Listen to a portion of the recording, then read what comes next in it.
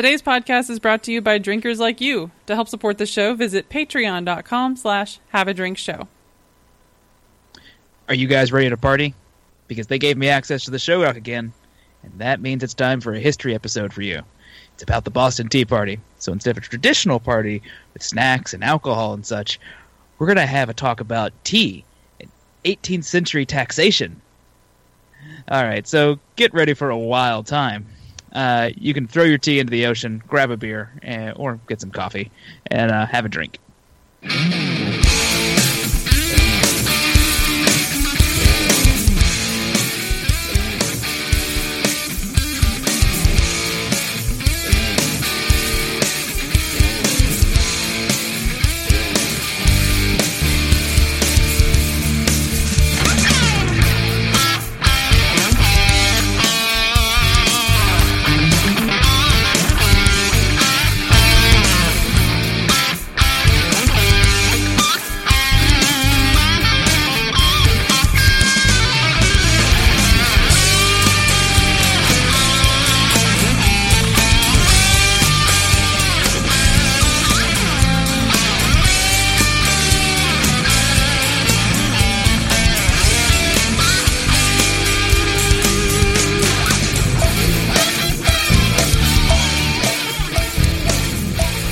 Welcome to Have a Drink, the show where you learn along with us about what you drink. I'm Brittany Lee Walker.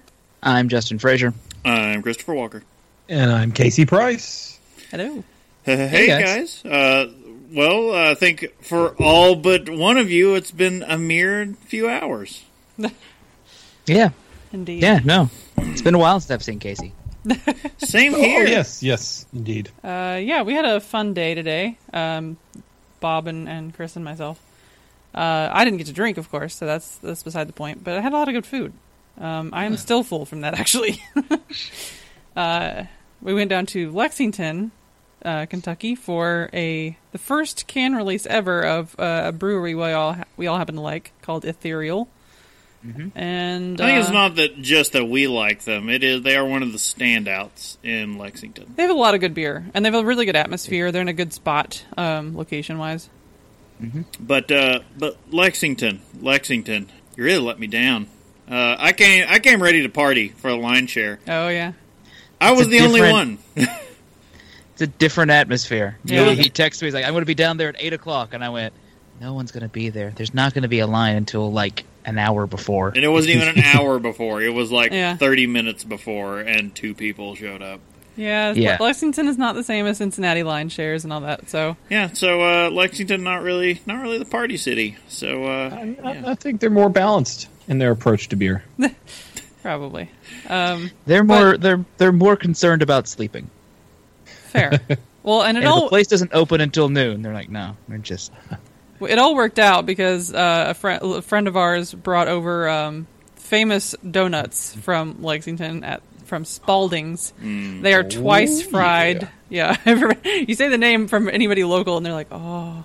But it's the twice fried glazed donut, and they're amazing. There's nothing like crazy special on their toppings. There's not like we're putting, maple and bacon on there. They're just glazed donuts. It's about the texture. They fry them twice. They basically have the texture of a cronut, if you've ever had one of those. Yeah. I will take Spalding's over anybody.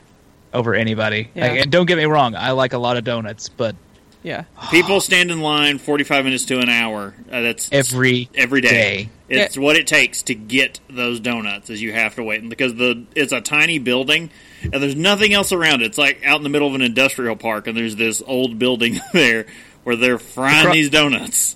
If you're in Lexington, it's across the street from the Jif factory. I was going to say it's near the Jif peanut butter factory. So which follow to the roasted peanuts. Yeah, admittedly though, I was like, oh yeah, and here's some peanut butter. Yeah, all right, I make this work. But yeah, eat the milk. So we had amazing donuts, and we also our friend Laura, who brought the donuts, brought her dog as well. So we had that fun to play with. Play with the dog, even though the dog was terrified of everything.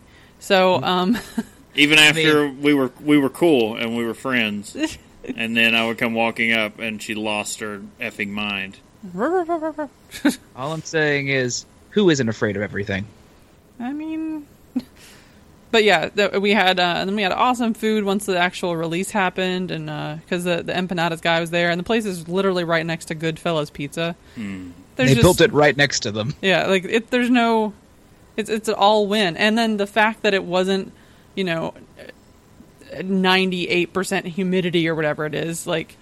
I liked it more at 8 o'clock in the morning, though, when it was like 70 degrees. We got there and it was super chilly. It was like 65 when we got there, so there was this cold breeze, and it was no like humidity whatsoever. No humidity, and it's right down next to a creek, and you're like, it is actually kind of chilly. I was like, cold compared to the 104 it was on Thursday. I was like, yeah, I'll take this chili. Oh, I'll take this any day of the week. And that whole area over there is so awesome and still developing. Because there is a big.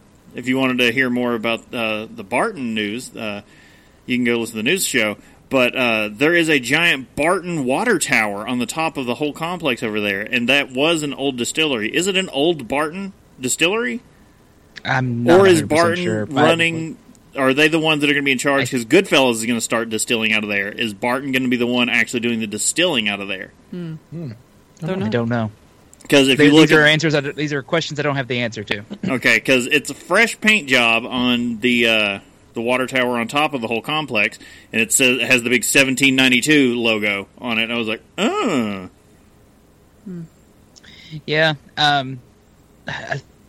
Not too long ago, I guess back when they were having the craft beer week in Lexington, me and Casey ran down there in a very circuitous way. But there's a lot of like brewing and distilling equipment that are in some of those buildings just waiting to get used. So and that one distillery is opening soon. They look like they're just still working on getting everything ready to go. I didn't see that if it had a date coming.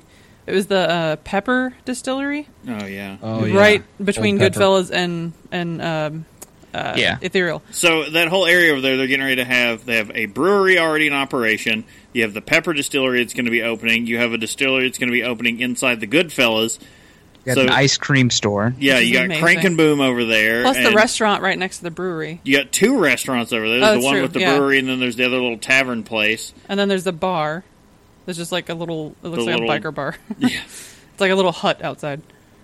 So looks like they're open for tours right now. The distillery, James E. Pepper Distillery. Oh, okay. Although outrageous at $20 a person. Never mind. I mean, even with tastings, that's still crazy. Yep. They wouldn't have product to taste yet. Well, they do. It's probably sourced, but they've got the 1776. GDP! Yeah. Yeah. 1776 is what they've got out right now, which, I mean, they've got, let's see here. They've got 2 golds and a double gold on some of their stuff. I will say this, when we're talking about Ethereal, I've found myself there a lot lately. I mean, like the bartenders are starting to recognize me when I come in, and I'm like, "Oh, it's a nice I can't spot. come back here." I miss that status of when you're greeted by name and they start giving you free drinks and No, they're not giving me free drinks. That said, I do have a friend that works there, not as an assistant brewer, and he does give me like some heads up. He's like, dude, he sent us I was given warning by someone, may or may not have been him, saying there's a certain Russian hag that's going to be coming out along with this special can release day. And I went, oh. So they had Baba Yaga on draft, which is a really good imperial stout they have. But yeah, it was a nice day. I don't often sit outside when I'm up there, or at all. Your face and Brittany's shoulders bear the evidence. I'm waiting for us to get done. I'm just going to get into all the aloe Bacta tank filled with aloe instead. Yep. That's what I'm going to do tonight. But beyond that, yeah, I mean, we did manage to get a table that was like perfectly in the shade otherwise, so that did work out still. But yeah, we had a good afternoon, and if you come to Lexington, go to Ethereal. Oh yeah, you hands down, you have to. And if nothing else, just to be in that little area, because Goodfellas has good beer too, like variety of things, and there's just options over there. That whole area, again, yeah, it's an amazing spot because it's literally an old distillery campus that has been revamped into a little... It's all industrial. And into a I don't know, just a nightlife spot. Supposedly there's a axe throwing bar going in over there. There's going in. I can see that. It's going in over at the as you enter into that section. Yeah. You pull in, and all the distilleries and bars and everything are on the right. That building on the left is going to be the axe throwing bar. So that's the old barrel warehouse that they've got there. It's still up. So I guess there were all kinds of the rumors about what's going there. But yeah, axe throwing, that'd be awesome. That's like a hot thing now. It's so weird. Let's do it. I mean, I'm down. All right, well, Casey. Yeah, Casey, what have you been up to? Not much. Yeah. It's been a weird week at work. So our offices, I'm the only person in my office location that did not move offices. So it's been kind of odd making sure everything that I needed is set in place so that we don't necessarily... I just wanted to kind of pee on everything. Make sure they know mine. I'm not moving. This is mine. Everybody's kind of been really nice about coming in and everything. And, I've been trying to be welcoming while they've been there. So it's just been... I wouldn't have been. They walk in like, oh, hey, how you doing? Look, this is my town. I run Barter Town. I tried to move everything that I had out of all the various scattered closets and cabinets and into one single closet. It's the best closet in the whole area, so I mean I'm happy with that. It actually locks, but I made it seem like, oh yeah, I've got all this other space freed up for you. Here you go. I just imagine it. They're going around packing their stuff up to leave, and they're coming by seeing what of Casey's they can grab. And Casey's in there wearing leather chaps and like he has garbage piled on his head and some weird staff, and he's just like, "Who runs Barter Town?" Master Blaster. Yes, indeed. But that's been sort of the week. Was I on? I was on last week, right? Yes. Okay, yeah. So we caught up on the travels. Yeah. Because last week was the science episode. Time has no meaning after a while. And Yeah. I have started to take up some mindfulness practices. I've been reading a good book called 10% Happier. And so some of the practices of controlled breathing and just taking things in and observing unjudgmentally, that has sort of made time just a little bit less, I don't know, not to get like metaphysical and crazy, but it's just like you kind of wonder what's going on at those times. You observe it, but then you're not there. It's weird. I don't know. It's a weird thing. I need to do that. I suggest the book. It's a good book. I drink. That's how I get happier. That's actually a very good way to be mindful right there. Exactly. You're enjoying these sensations of the palate, of the taste. It's all it's all about being in the moment. I think that's what mindfulness and the mindfulness movement is just being in the moment and not worrying about the future or the past. It's just where you are. And you grab a beer with some friends, and as long as you're there, not just always looking into your cell phone or worrying about other things. That's kind of the idea of it. That's and funny because we've talked about this before. What's that? We've talked about the mindfulness thing before. Just funny.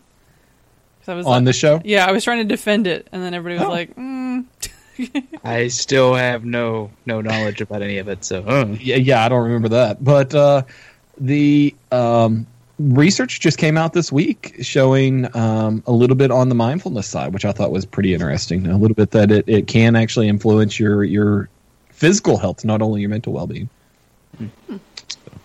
Cool. Oh, all right. Well, we do have a couple announcements. Not a whole lot going on, but our next live stream is going to be on Twitch at 9 p.m. Eastern on Saturday, July 14th, which is insane. That's at a week away. Like, we're already halfway into the month in a week. I can't even do it. Anyway, we're going to be talking about seltzer water.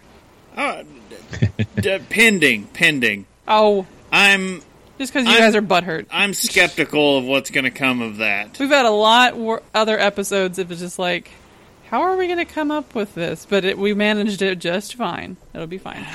I mean, seltzer, we could get that. We could go back in and look at the early years where spring water came up and had some carbonation naturally to it or something like that. Does tonic water count? And can I just drink gin?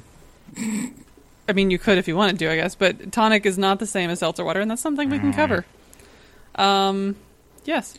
So 1767 is wow. when it goes back to Oh, wow. created carbonated water. Okay, so there might be some meat on those bones. See. I can tell you that the Wikipedia page for soda water is much larger than some of the other episodes we've done. Nice. That's good. Hey, we've turned some of those short paragraphs and couple sentences that have been on there into like hour discussions. Got that right. Indeed. So There's one thing we're good at. It's stretching out. Vamping. Vamping for time, yes. Indeed. So, the next announcement is actually an update we have for the movie draft. Vamping for money on this one. Welcome to your BT Movie Draft Minute presented by DiamondClub.tv for the week of July 2nd, 2018. I'm your host, Big Voice Jay. You know, I had a joke about construction here, but I'm still working on it. Never mind, let's go to the scoreboard. Team Walking Drunk is in last place with a $9 million jump on the weekend from The First Purge and a $21 million weekend from Uncle Drew, bringing their total to $81.3 million. Team Ritual Misery falls to 5th place with $378.9 million. Team The Vaughn Squad jumps to 4th place with $458.6 million. Team Game Night's in 3rd place with $449.5 million. Team Have a Drink maintains 2nd place with $753.1 million. And in 1st place for another week, it's Team Movie Party with $876.6 million. That's your Movie Draft Minute. All totals accurate as of July 5th, 2018.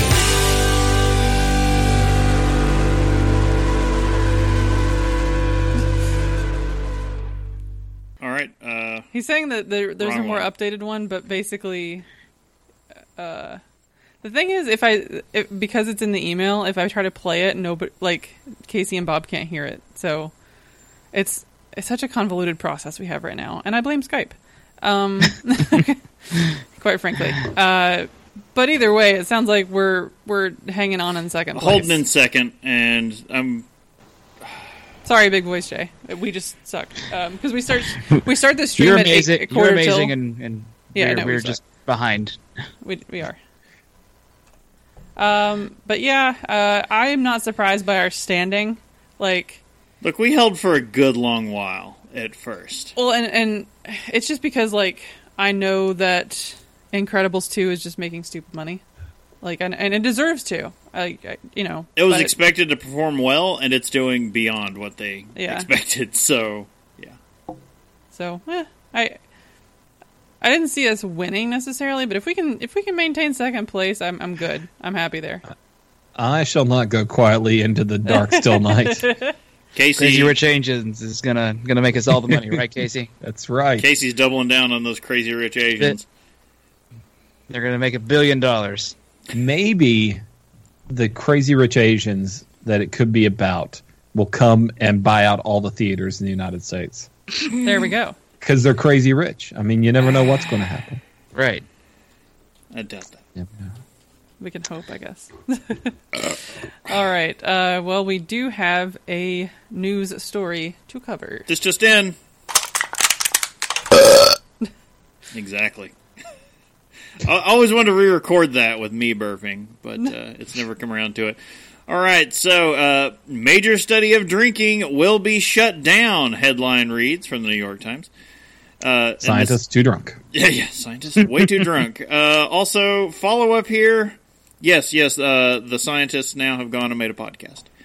An investigation at the National Institute of Health concluded that the $100 million trial had been tainted by funding appeals to the alcohol industry. Don't. Yeah. Tainted trial. Don't. The extensive government Tainted trial drug. The extensive government trial was intended to settle an age-old question about alcohol and diet. Does a daily cocktail or beer really protect against heart attacks and stroke? To find out, the National Institute of Health gave scientists $100 million to fund a global study comparing people who drink with those who don't. Its conclusions could have enshrined alcohol as part of a healthy diet. As it turned out, much of the money from the study came from the alcohol industry. Earlier this year, the New York Times reported that officials at the National Institute of Alcohol Abuse and Alcoholism, part of the NIH, had solicited that funding from alcohol manufacturers, a violation of federal policy. On Friday, an advisory panel to Dr. Francis Collins, director of the NIH, recommended that the trial be stopped altogether.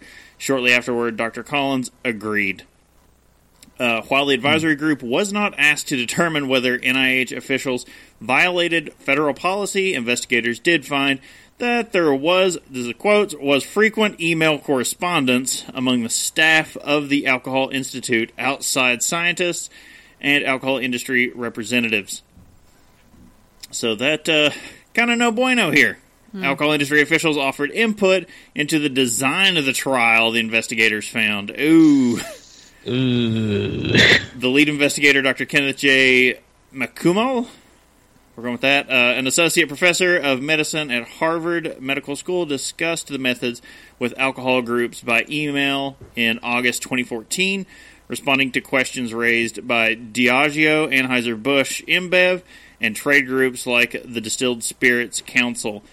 In December 2014, he had participated in a conference call discussing the research with dozens of representatives of alcohol companies, the investigators said. The early and frequent engagement with industry representatives calls into question the impartiality of the process and thus cast doubt that the scientific knowledge gained from the study would be actionable or believable, said the advisory committee's report. This is... yeah...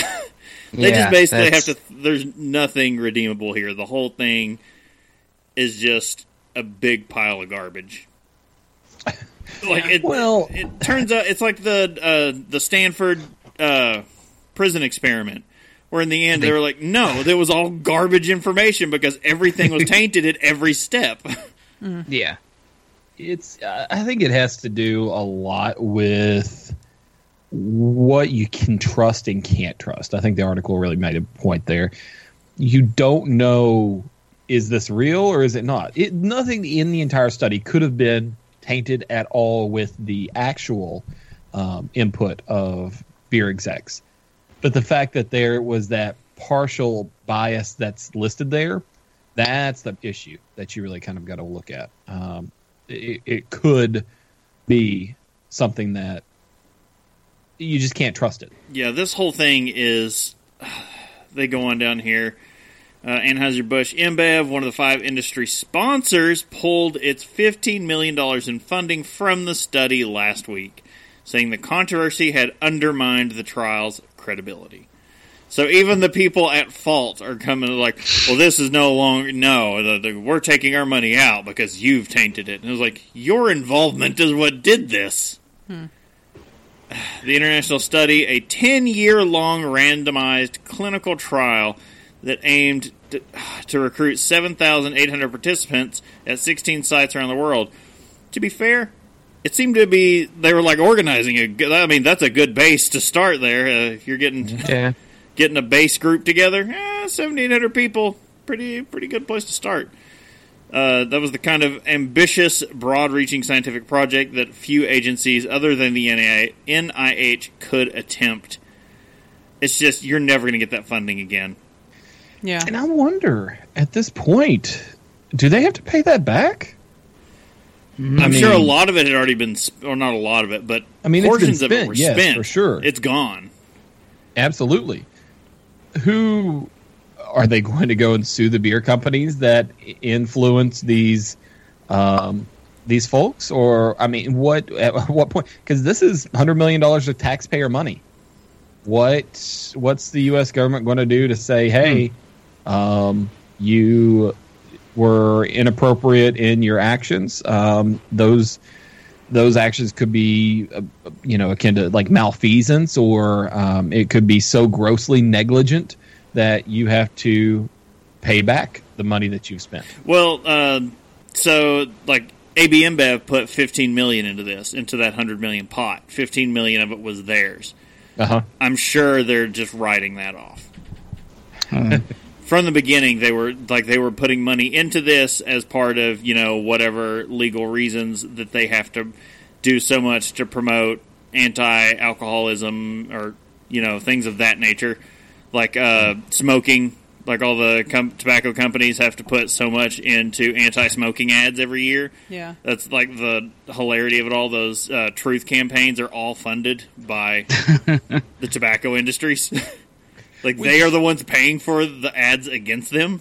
That's a double standard of sorts as well. But I'm wondering if that's something like AB InBev. They were just doing this. They're like, how much do we have to spend in, kind of programs that don't promote alcohol, but promote, treatment for alcoholism and things like that. And someone comes like, it's like $15 million. They're like, cool, we're going to put it all into this study. Done. We don't have to worry about that the rest of the year. Yeah. And the study could come around and support the company. Yeah. So at the end of it. That's what I'm saying. They're probably just writing this off, and it's nothing to them. They don't care. Well, they've already spent it. So that money is, it's gone. But yeah, as to because there were federal funds going into this, which is disconcerting, especially given like the country's economic standing at this point. Like that vast sum of money is just a vast sum of money that could go elsewhere. So I wonder will legal action come of it? Probably not. Like we would hope someone would try to recoup it, but I doubt that'll happen. Yeah. Most likely not. All right. Well, that's just bringing me down. So, if you'd like some, like some news that's going to bring you up, we do a whole news show. So this week on the Have a Drink News, we covered the mystery of the missing Pappy, new GABF, that is Great American Beer Fest sponsorship, and how many shots of liquor does it take to kill a seagull? The answer may surprise you. The answer may surprise you. Inquiring minds had to know. So Casey got on that. So go check out our news show if you want to know that little tidbit of information that you can break out at parties. There you go. Indeed. All right. Well, something else that's a little more uplifting. Get riggedy wrecked, son! Short Untapped segment this week. Yeah, we've got some Untapped badges. First off, we've got Double Trouble returns. Are you ready for some trouble? I am. After 2 long years of pleading by fans to bring it back, Founders is excited to bring back Double Trouble, an Imperial IPA brewed to turn your world upside down. I gotta say, not at all where I thought we were going into a Team Rocket bit right there. Are you ready for the trouble? Then make it double. Double. I was waiting for it. I know. It took every ounce of control I had. But with Double Trouble, the hops will get you both coming and going. When you drink it, and then when later when you have to go poo. There's no escaping the pungent aromatics up front, paired with malt balanced backbone and a smooth bitter finish. Who would want to escape anyway? I've never had Double Trouble, so I can't really comment. I have one in the fridge that I hope to get to soon. I don't remember having it either. You can celebrate the return, and you will be rewarded just trying to get into too much trouble. Check into one Double Trouble from Founders Brewing Company during the month of July and unlock Double Trouble returns. You got a whole month. That's nice. Yeah. All right, and that is it for Untapped badges. They had a slow week this week. But if you'd like to add us on Untapped, I am Walker X42. I am Wanyam. I am at Casey Price, spelled just like my name. And then I'm at Spiced and Hoppy. All right. So, let's move it. So, before we move in, I think it's great that last week, we started your degree program off with a little biochem. Science, yeah. Yep. And this week, we're going to transition into some history and economics. So, I mean, a very well-rounded education. More economics than I was expecting when we pitched the idea. We're not that drunk, cheeky bastards! We're not that drunk! We're not that drunk! We're not that drunk! You can thank Lexington's non-existent share lines for that, because otherwise I would just be comatose over here. I was ready to party this morning. He was. It's a very good thing Lexington was not ready to party. Look, I can only do so much. So, let's move on to our topic, which most Americans are familiar with, broadly speaking. It's the Boston Tea Party. It has become the cornerstone of American mythology surrounding the creation of this country, and it's easy. That's easy to understand. England, it's pretty simple. England taxed their colonies. England bad, USA good. Do Right. not yell. England taxed the colonies who didn't want to pay, so they threw tea in the ocean and declared a new country, probably chanting USA, USA, USA. USA. The chant always goes 3, just so everyone knows. 3. That's how it goes. No more, Never no 4. less. It's 3. 5 is 3 is the completely number out. of the 3 is the number of the counting, and the number of the chanting shall be 3. But that's yeah. So that's it. That's all there is to it. Then I guess we're done. All right. Bit of a show, short everybody. episode, guys. But why Let's drag go this out? Yeah. What's everybody drinking? Oh, well, let's go ahead and see here. Okay. So there is a little bit more to the topic, and there are some things you can learn from the whole ordeal. And it doesn't necessarily have to do with beverages, but we can shoehorn it into our little educational wheelhouse. So let's start with why the whole thing happened at all. Well, the Tea Party itself happened in 1773, but the causes reach back quite a ways further. I can make a case that we can go back to 1492, but I'm going to settle for 1607, for the founding of Jamestown, Virginia. Now I can hear you rolling your eyes in the back of your head, the speakers and earphones, but, stick with me. We're going to get the history that you were expecting soon. This is the beginning of colonization for England in the Americas. Jamestown is founded, the backing of the London Company. We're looking at a way to make money in this newly discovered, if you're European, land. Now, they didn't do a great job of it because they went bankrupt, and the Crown took over in 1624. But this mixing of business and British politics is just the first little taste you're going to get in our little tale today. One of the reasons for this push in colonialism is in England is due to the idea of mercantilism. Now, if you're wondering what that is, well, I've got a quote here. All mercantilism is the view that maximizing net exports is the best route to national prosperity. Boiled down to its essence, mercantilism is bullionism, the idea that the only true measure of a country's wealth and success is the amount of gold that it has.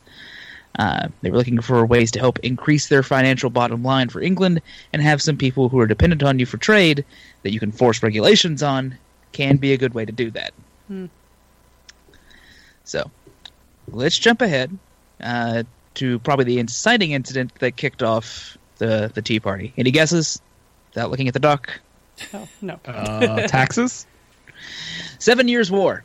Oh, okay. So 7 yes, years taxes. This is the conflict that probably deserves much more time than we're going to give it, considering that it's a war that spans 5 continents. But it's not really relevant to our topic, so we're going to just kind of mention it. Typically, we don't call it the 7 Years' War. We were talking about American history. We call it the French-Indian War, because that's who the British, including the colonial Americans, were fighting. The French and the Indians. Those two weren't fighting each other. I say it was one of those fun proxy war deals. Yeah, well, there was a whole. This war was the 7 Years' War is so big that one theater has its own name. There's actually some people who refer to it as World War Zero because it is literally just this big conflict between England and France and various allies. So, some fighting happened, and after the war, there tends to be an issue. There's an issue that happens usually at the end of wars. The government got the bill. It seemed that fighting on so many fronts with all of your colonies and allies wasn't as cheap for the British government as they'd hoped, and so the King and Parliament decided it was time for their subjects to pay up. Which leads us to taxes and smuggling. Which is most of American history, I think. I don't know. That's my view of it. I don't know.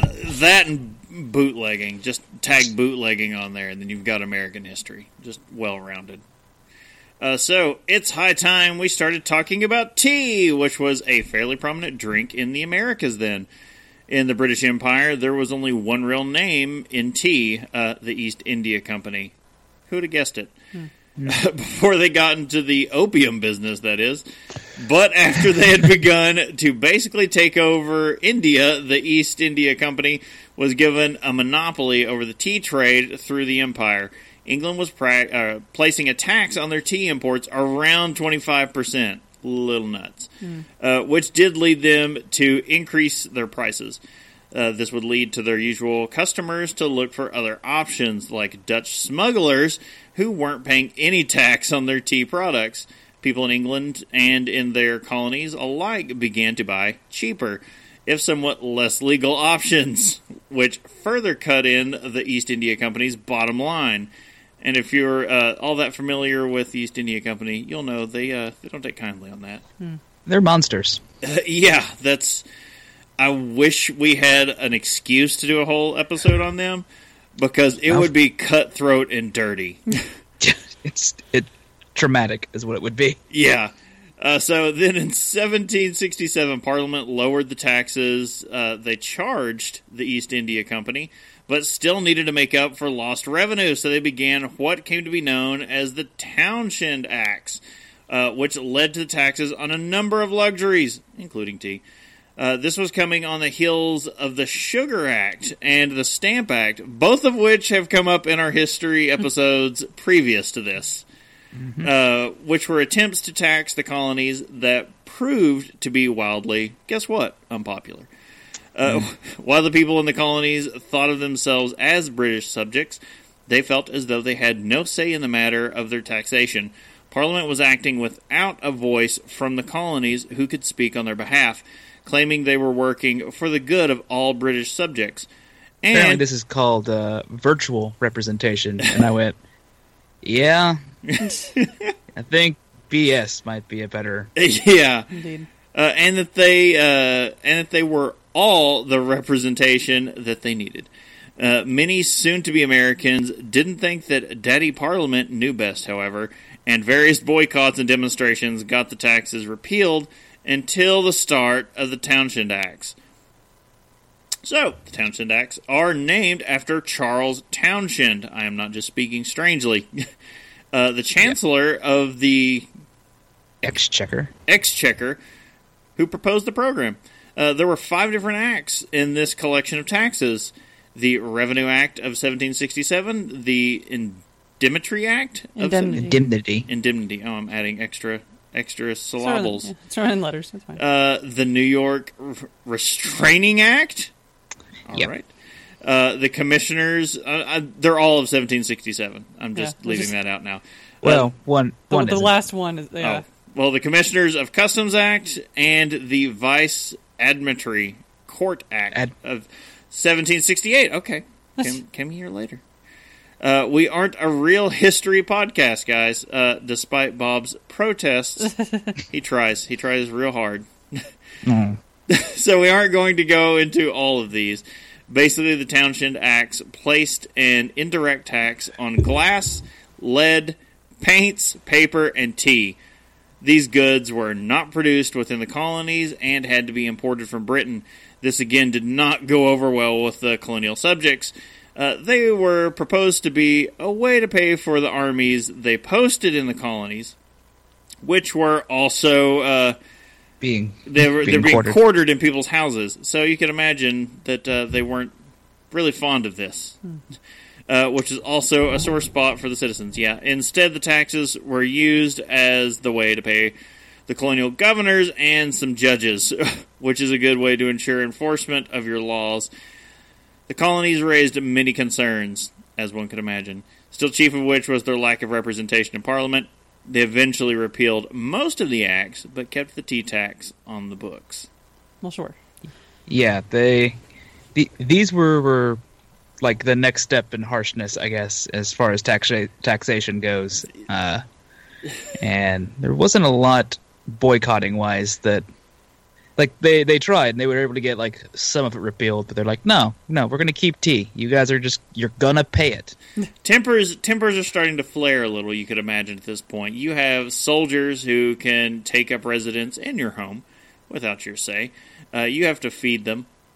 Mm-hmm. And now you're being taxed so that the crown can feed them and clothe them? Yeah. And you're scratching your head going, what WTF here? Well, and it's also, you've got that you know, that very colonial, patronizing mentality of, don't worry, no, we know what's best for you. Yeah. Just let us do our work, and you just give us your money. That's all we're asking for here. I always trust the government to know what's best for me. The crown always knows. That actually hurts to hear. Like, I know that's just a joke, but I'm just like...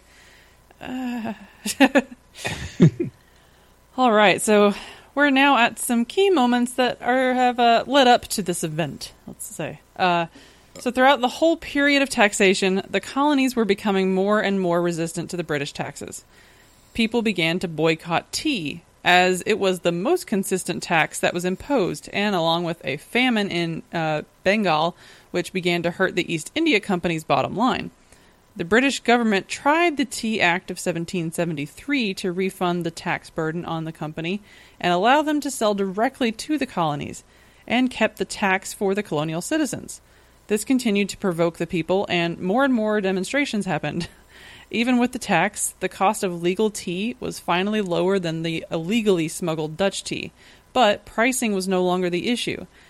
The taxation being forced on them without adequate representation was. Oh, there's a catchier way to say that. Yeah, there's no, I mean, it's the chant, you know.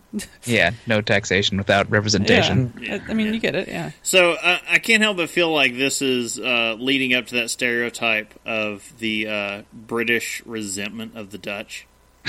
Oh.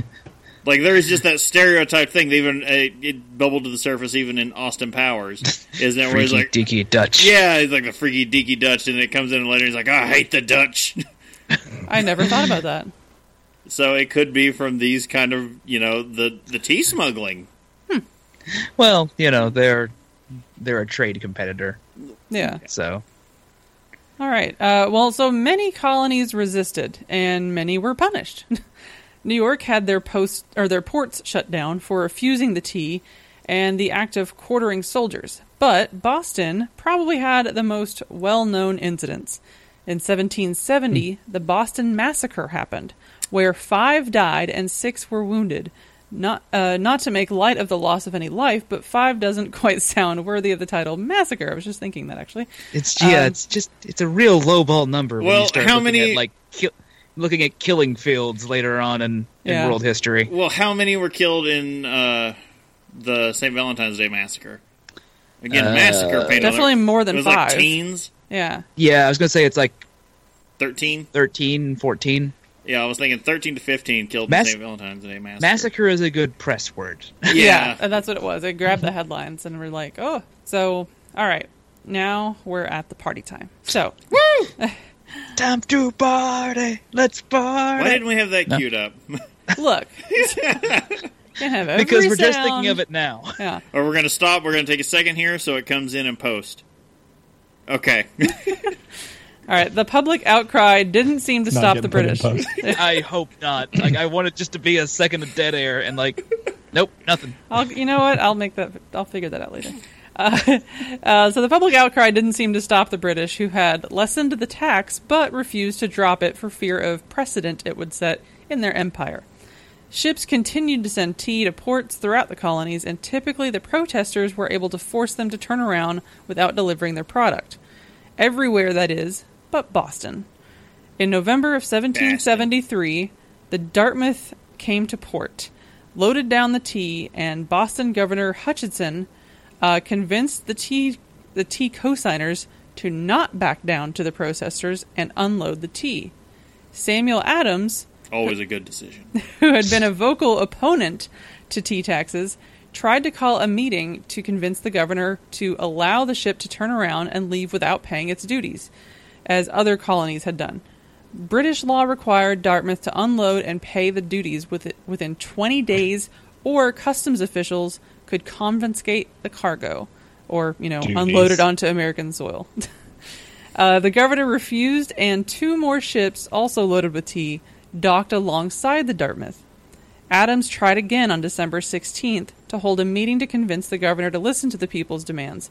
Allegedly, part of his speech in this meeting was supposed to signal others to begin to head to the ships and take drastic measures, but no solid evidence backs this up. The only evidence about that is like his grandson writing the history of his grandfather, like writing his biography, put that in there, and you're like, yeah, I don't think you understood what he was saying. Yeah. But then again, maybe it was all planned. Who knows? I wasn't alive then. All right. Moving on to the next portion of the segment here. That night. I feel like I want to do this in a Boston accent, by the way. You could do it in that dark. Just do it in that night. A large group. No, well, that turns into the Batman voice. That night, a large group of men. That night, a large group of men, many reportedly members of the Sons of Liberty. I don't know. Could be. Maybe not. Disguised themselves in Native American garb, boarded the docked ships, and threw 342 chests of tea into the water. Do we know how much tea is in a chest? No, but I do have a rough idea of the price, at least in 2014 money. Like all this tea. Oh, well, 1.12 million, I think, or 1.20 million. Oof. That's a lot. Or 1.2 million, yeah. They had to be quite tired after doing this as well.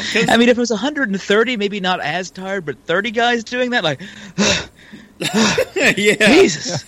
We should have done more cardio before we came out here. Yeah, they would be kind of exhausted. Because you've written the number anywhere between 30 and 130. First off, that's not a small amount of men to be anywhere. Yeah. Also, that's a wide disparity. Yeah. A little bit. I'll give him a little bit of leeway for 200 years. So said the participant James Hawks. We then were ordered by our commander to open the hatches and take out all the chests of tea and throw them overboard. And we immediately proceeded to execute his orders, first cutting and splitting the chest with our tomahawks. Of course, if you're dressed like a Native American garb, why not bring tomahawks? Like, yeah. That's the part that I'm like, why dress as Mohawks? Why? Yeah. And I have to imagine it was done in, like, the worst way possible. Oh, yeah. Like, just a bunch of guys, like, put blankets over them and... Yeah. Couple feathers and they called it good. Caught smallpox. That... Yeah. So they split these chests in order to thoroughly expose them to the effects of the water. I guess make sure that you couldn't salvage anything. You gotta steep that in ocean water. Yep. Yeah. Tasty, tasty saltwater tea. Maybe we've discovered a new beverage, Gosa tea. Sam Adams immediately went to work explaining that this was not the work of a crazed mob, but of principled citizens fed up with unjust taxation. Ooh, good PR. Or was he seizing a moment to further his own political career? I mean, probably. If he wasn't involved in the actual planning, I could totally see him going, yep, no, these were brave men. Sam. Yeah. Reactions through the rest of the colonies were mixed. John Adams was thrilled, but George Washington was appalled, such a fine, upstanding young man, by the destruction of property. Benjamin Franklin even suggested that the East India Company be reimbursed. Of course he did!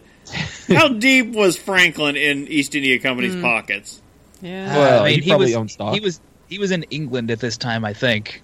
Oh, or he was like just about to come back from England. Or France with who knows how many prostitutes. No, France was later. France was after war were declared. England's parliament was not pleased, to say the least.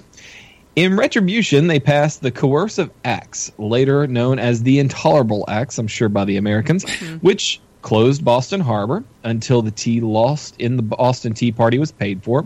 Okay, so if you're a port city, that makes that really difficult. No kidding, right? That's your entire industry. Life gets real hard. That's all the city was like really going on. Sorry.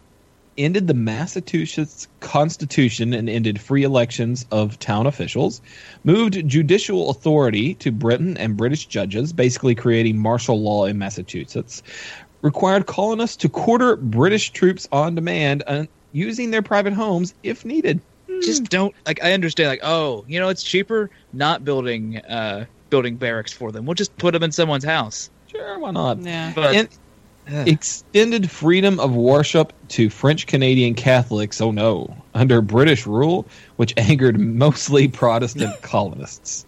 Well, yeah. To this day, I still can never understand the Protestant Catholic, those, them just getting so mad. I'm like, guys, calm down. Yeah, I got nothing there. But at the time, Britain hoped the coercive acts would squelch rebellion in New England and keep the remaining colonies from uniting. But the opposite happened. Imagine that. All colonies viewed the punitive laws as further evidence of Britain's tyranny and rallied to Massachusetts' aid, sending supplies and plotting further resistance. Well, yeah. Results. This was another of the events that made the upcoming revolution all but inevitable. The First Continental Congress would be called a couple of years later, and they would attempt to list their grievances to the British government, who would, by and large, ignore their complaints. Imagine that. Soon afterwards, armed conflict broke out, and the time for talk had ended. Revolution was in the air. After 8 years of war, the colonies finally broke away from Great Britain. Tea, however, greatly decreased in popularity in the new country.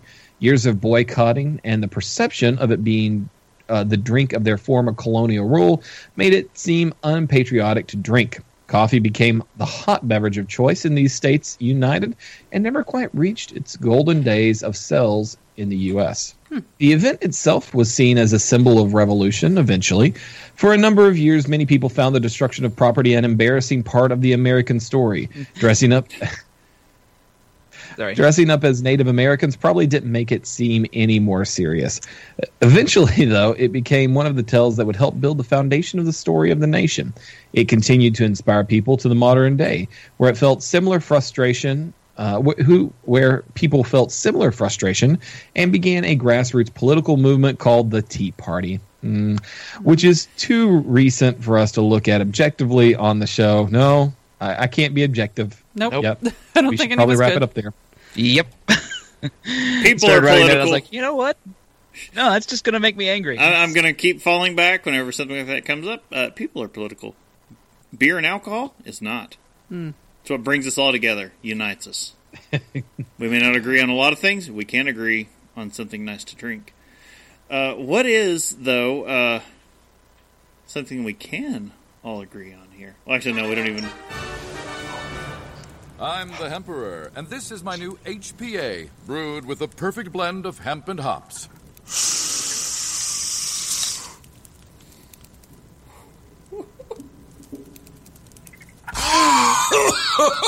Man, this stuff is dank! Behold the dankness.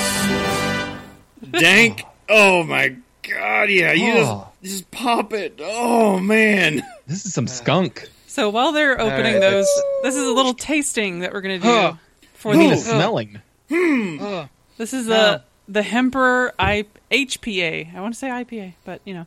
Oh, we needed more queued up. We need to go into like some Snoop Dogg right there. Dr. Dre. Because, oh man. Whew. Someone just lit up a skunky one. It does smell exactly like that. It's nuts. Man.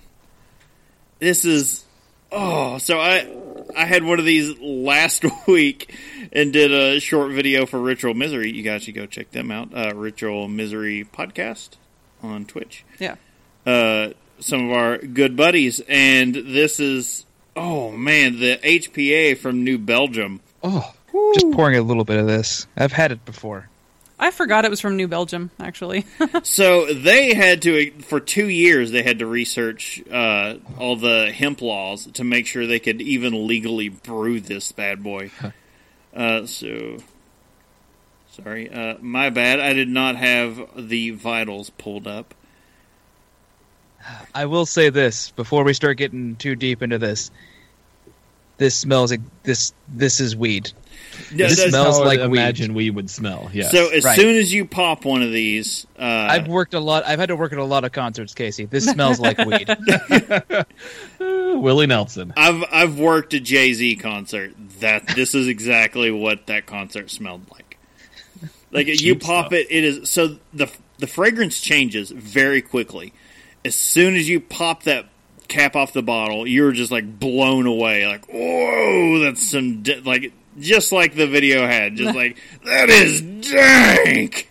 There's still some residual dankness. Residual as dankness is is still there as it starts to breathe a little. But it is like the hops really like after that dank bit blows over. It like I'm getting extreme hops on this, so I don't know if that initial dank burst is like a fragrance pumped in there, or do you think it's legitimately coming off of this beer?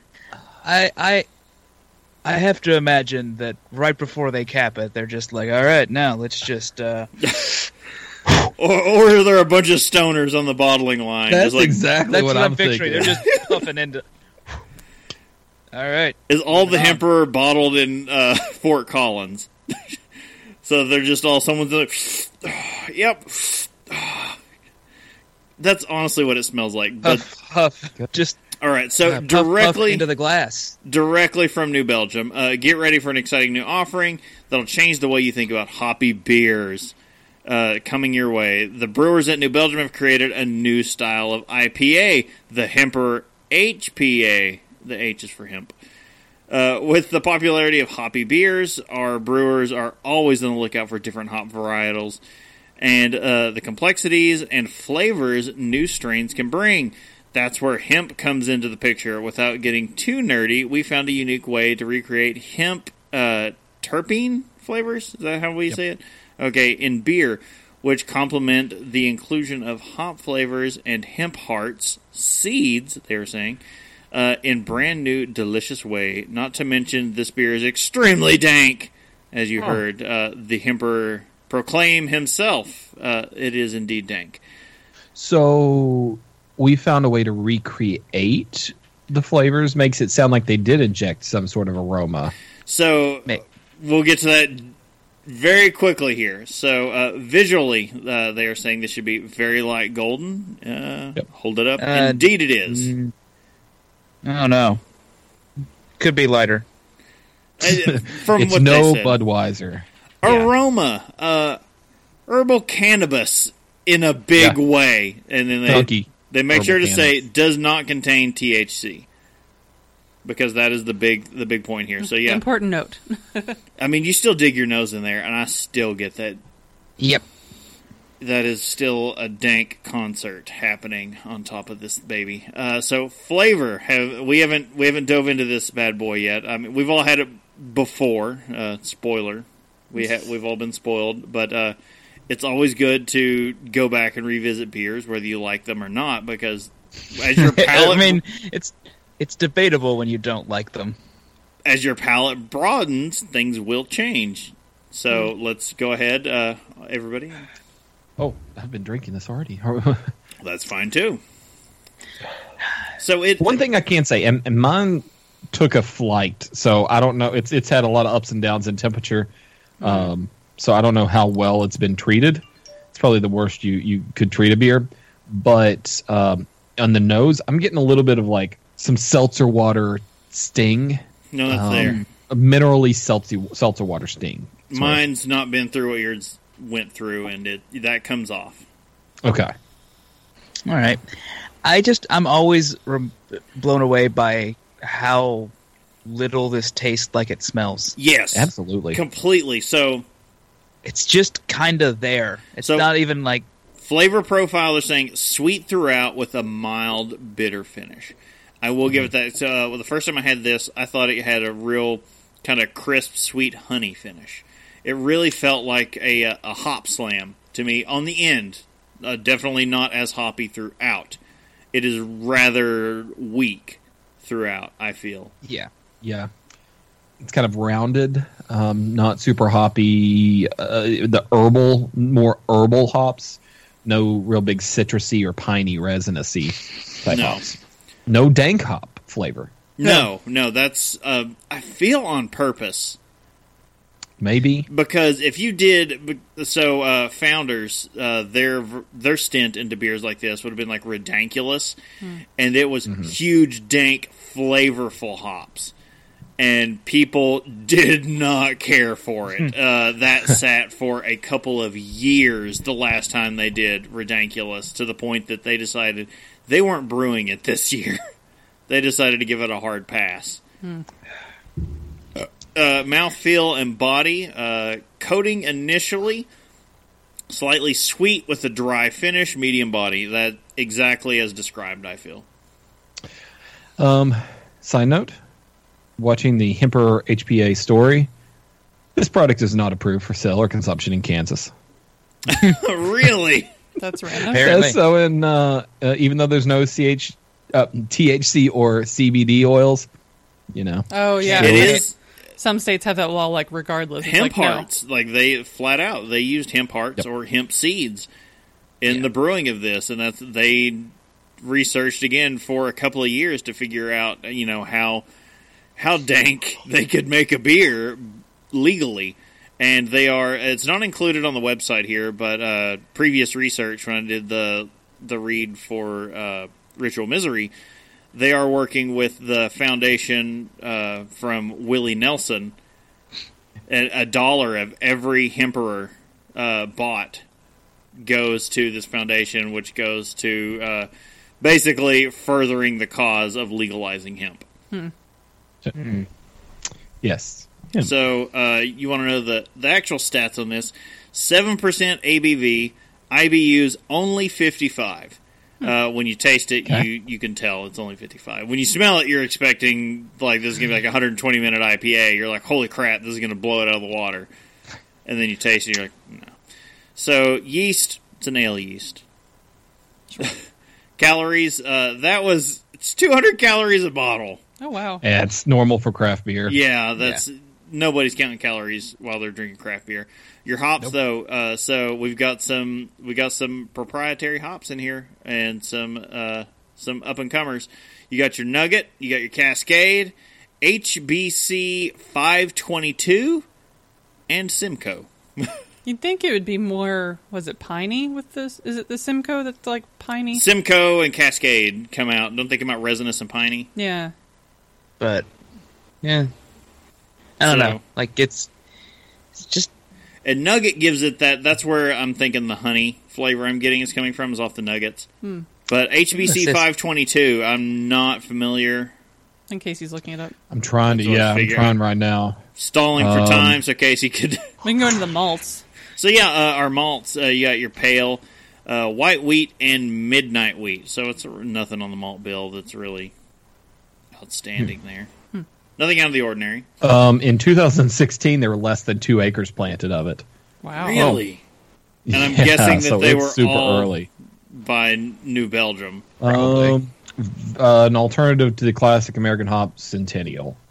Okay. Oh. Okay, because Centennial brings a lot of the dank, too. So, okay, I get that. Centennial's a really bitter hop, isn't it? I feel. Let's see. Yeah, so it should bring some citrus northeast type flavors and aromas, depending on when it comes into the actual production here. I could see a lot of that flavor in there then. Yeah.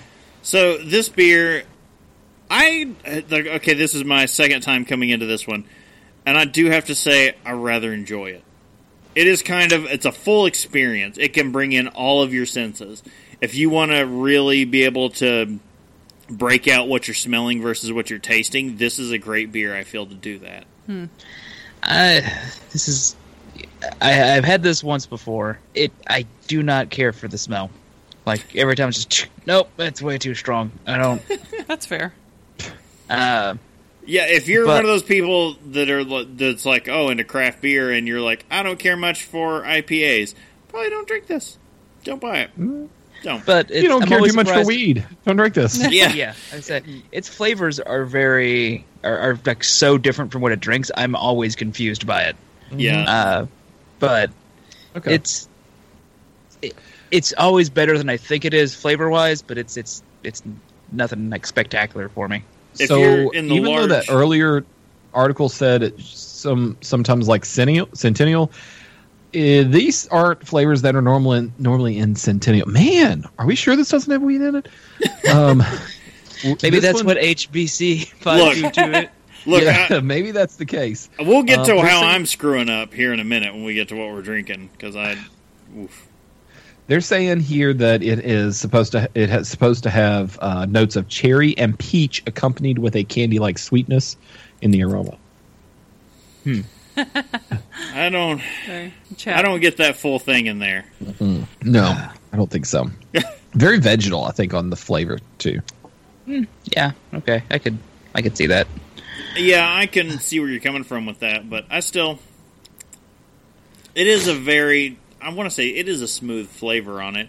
And so there is a large cross-section of people who enjoy craft beer and also partake.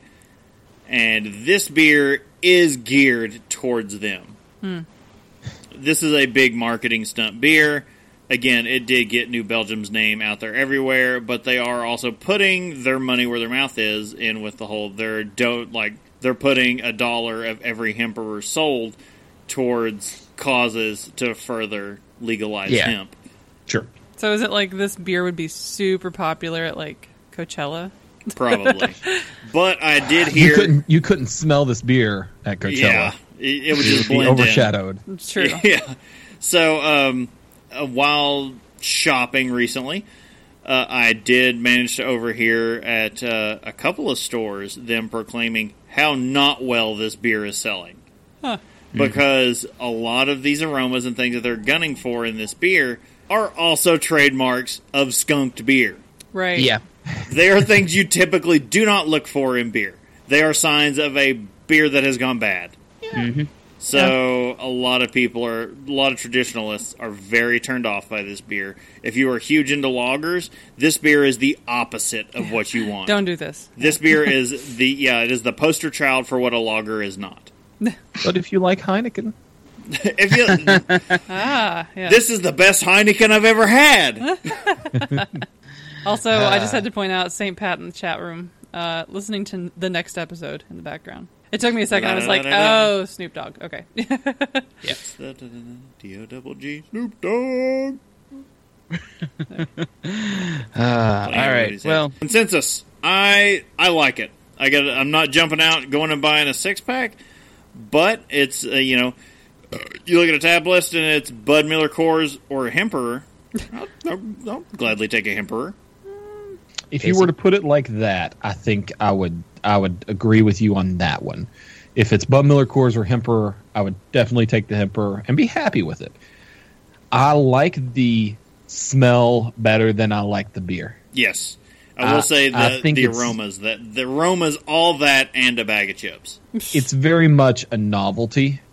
If you live in an area and you're 21 years old and don't know what weed smells like and you feel like you're kind of left out of some of the jokes, smell this as soon as you open it, and that is exactly what weed will smell like.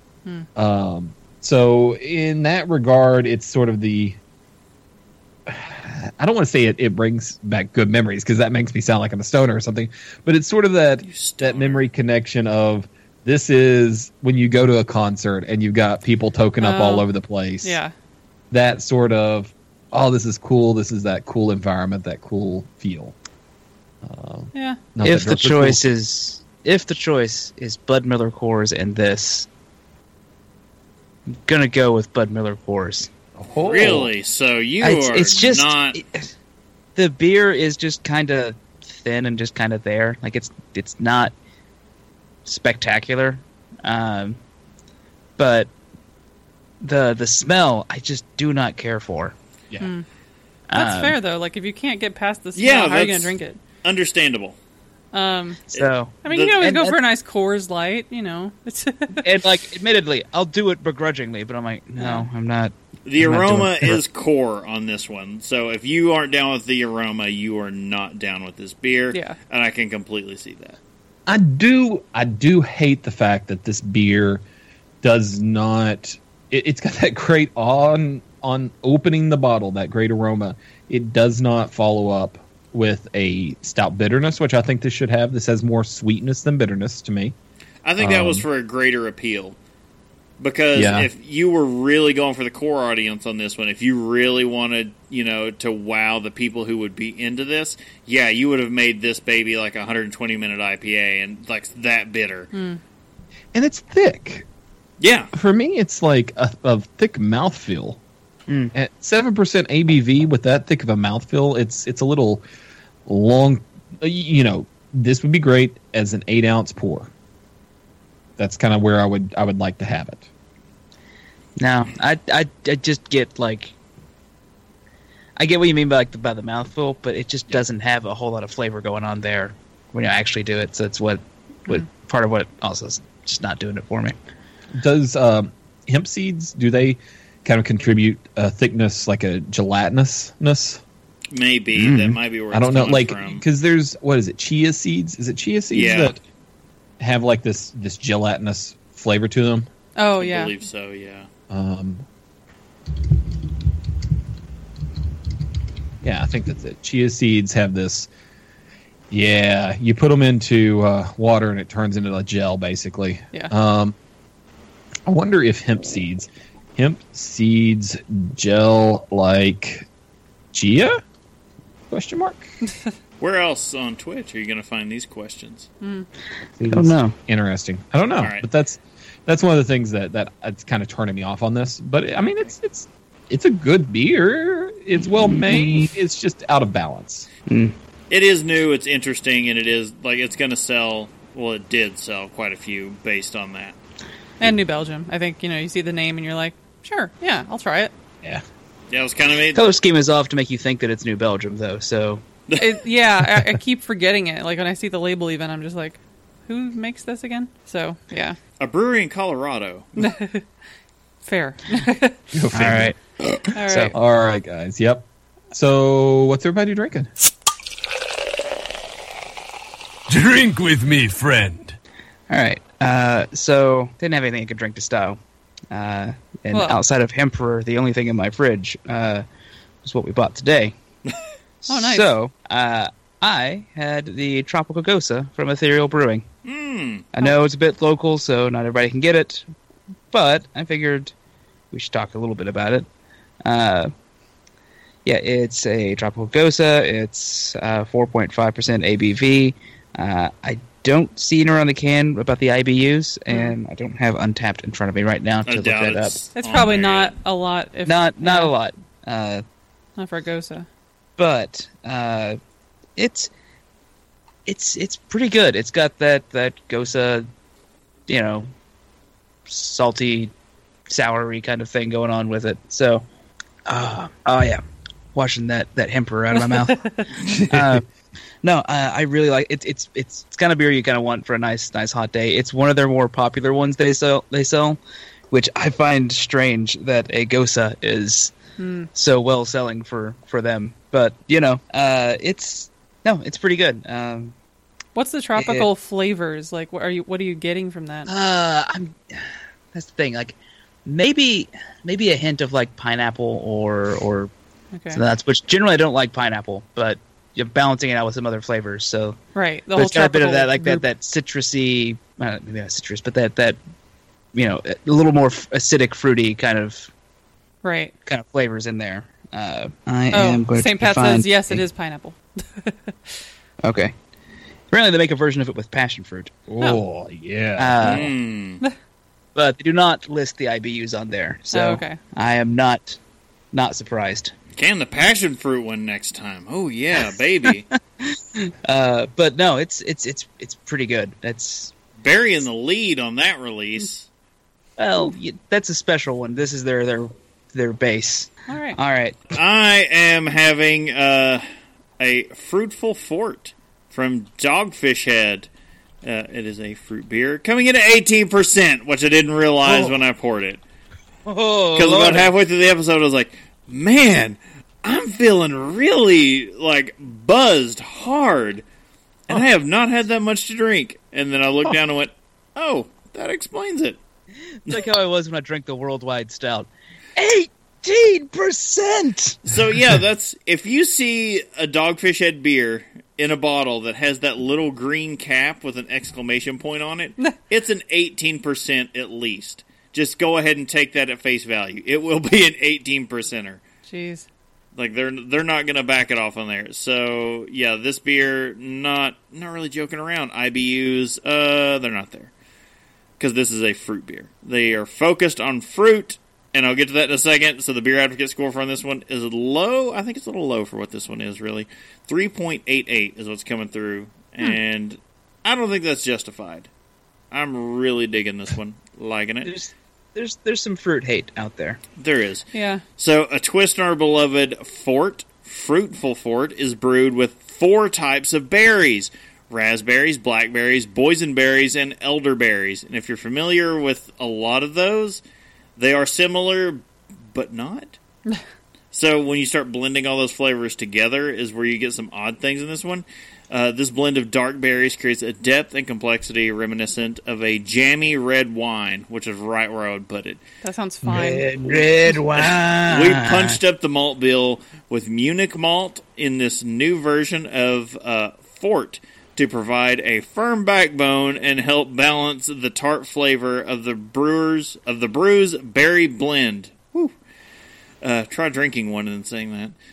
Clocking in at 15 to 18% ABV, Fruitful Fort is dark maroon red in color, check. With aromas of velvety cherry and berry sweetness, check. And flavors of raspberry and blackberry, check. I gotta say, I'm really liking this one. But at $10 for a single, it's coming in at worldwide stout prices. Yeah. Yeah, that's so nuts. it's really expensive, but also they're calling it a fort. Is that fruit port? Is that what that's for? I'm guessing we're going for a double entendre there. So fort being there is a literal treehouse fort on the Dogfish Head campus. Gotcha. So it's a little treehouse fort. So it's their fort, and this is the fruitful instead of port fort. Okay. Yeah, that's where they're going. Huh. I'm liking it. I'm a fan, but again, it's like $10 for a single. If you find a 4-pack, again, you're going to be paying $40 plus for it. When I tried to buy it, they didn't even have it in the system correctly, and it rang up as a keg rental. Jeez. That one may be cheaper than the beer itself. No, it rang up for my very small purchase of beers. They're like, it's going to be 60-something, and I was like, there's no way that's right. And then the guy looked down at it and looked at what rang up and was like, no, you're right, that's not right. But, by the way, real quick, there's a thing from St. Pat who was at the Ethereal release with us. Apparently there was a guy who had a green hat that says, make IPAs bitter again. Ooh. I want this hat. So wonderful. We need that hat for Jim.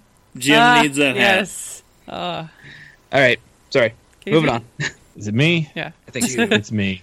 I am drinking a Lorelei American IPA from Brahmari Brewing in Asheville, North Carolina. I'm trying to finish out the rest of my stock in the fridge of all the stuff that I've kind of accumulated over the past few months. But so I started off with a Burial beer. Don't know where that bottle's made it to, or the can's made it to, but Burial started it out, the Skillet Donut. And then this one's really the one that I put in here. It comes in at 6.9% ABV and 69 IBUs. Lorelei. On the Rhine River, there once lived a dangerously beautiful nymph named Lorelei. Dangerously beautiful. That should be a beer name in itself. Scorned by love and filled with bitterness, she sought to lure passing sailors to their watery doom. Like the Lorelei of legend, this American IPA is dangerously kills sailors. Yeah, dangerously seductive with just a hint of the right amount of bitterness. A graceful body singing in tropical notes of Citra, Mandarina Bavaria, and Huell Melon hops. Comes in at 3.87 on the score sites. Beer Advocate? That one. All right. Can never remember which one we actually use all the time. Beer. Well, we don't use Rate Beer because of Yeah.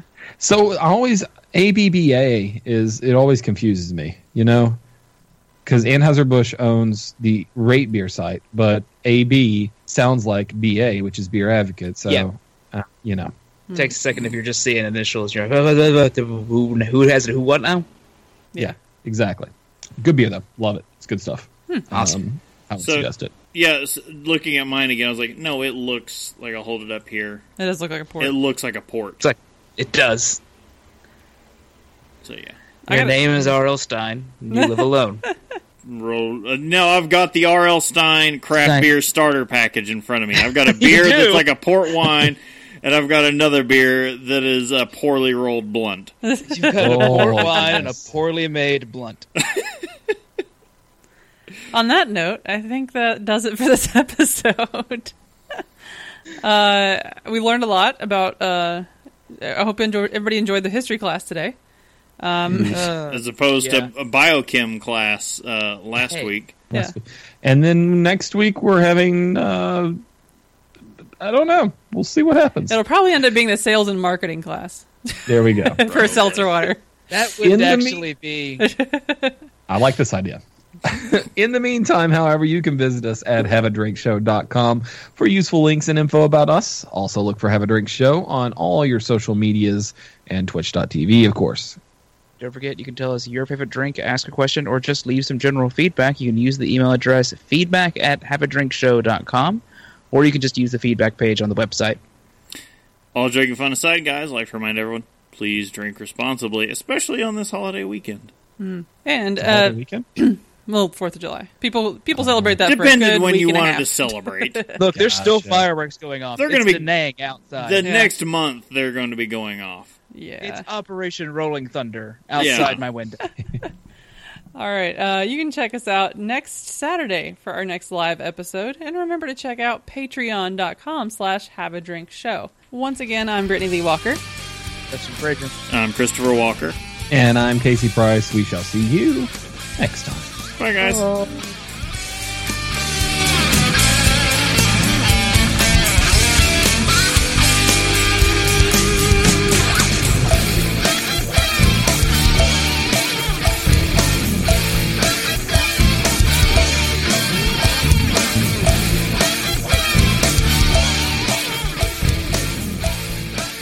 Diamond Club hopes you have enjoyed this program.